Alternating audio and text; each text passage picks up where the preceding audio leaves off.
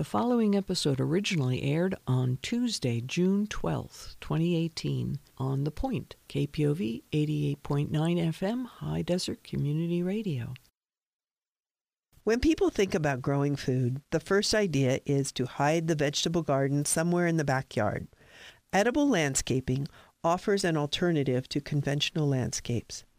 Edible plants can be just as attractive while producing fruits and vegetables. One can install an entirely edible landscape or incorporate edible plants into existing gardens.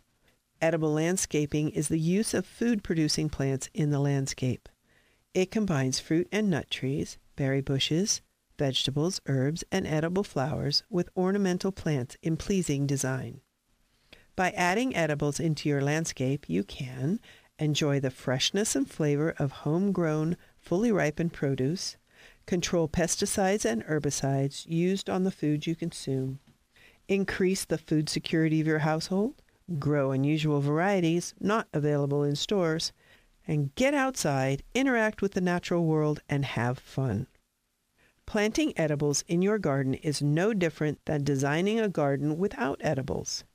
There are so many plants with a wide variety of textures, shapes, and sizes. Thoughtful placing of your hardscape, your pathways, stepping stones, a bird bath, or an arbor, keeps your landscape interesting. Consider our Central Oregon environment and what is already growing in your microclimate and in your garden. What edibles can you incorporate?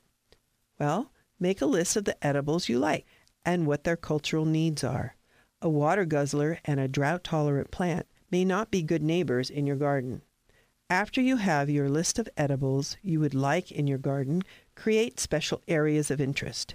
Maybe you'd like a walkway lined with blueberries, which will reward you with tasty summer fruit and blazing fall color.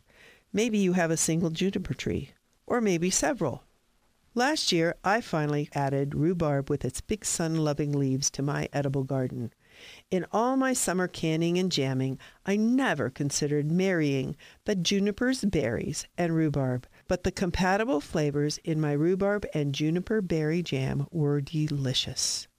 Edibles need 6 to 8 hours a day of sunshine and will require better soil, artful watering, and fertilizing at the right times, and vigilant management of diseases and insects, especially when the plants are young. Ornamental plants offer a wide range in flower colors, foliage, shape, and texture. With a little research, it is possible to find edibles with the characteristics you value. Love the blossoms on the dogwood tree? Apple trees and crabapple trees have beautiful pink or white blossoms. Enjoy the shape and color of the leaves on a Japanese maple?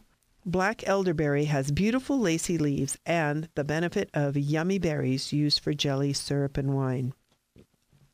After you have your list of what you would like to incorporate into your garden, draw yourself a map of what is currently growing in your landscape.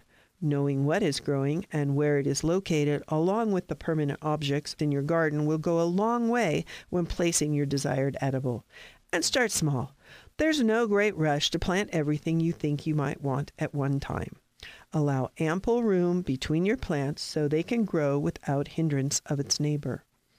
Although there are many ideas and concepts to consider when planning the edible landscape, the outcome can be glorious. The smell of fragrant flowers in the air and the taste of strawberry on your tongue may just be your little bit of heaven. For more information on edible landscaping and other gardening topics, visit our website, gocomga.com, and click the KPOV tab on the orange bar. Thanks for listening.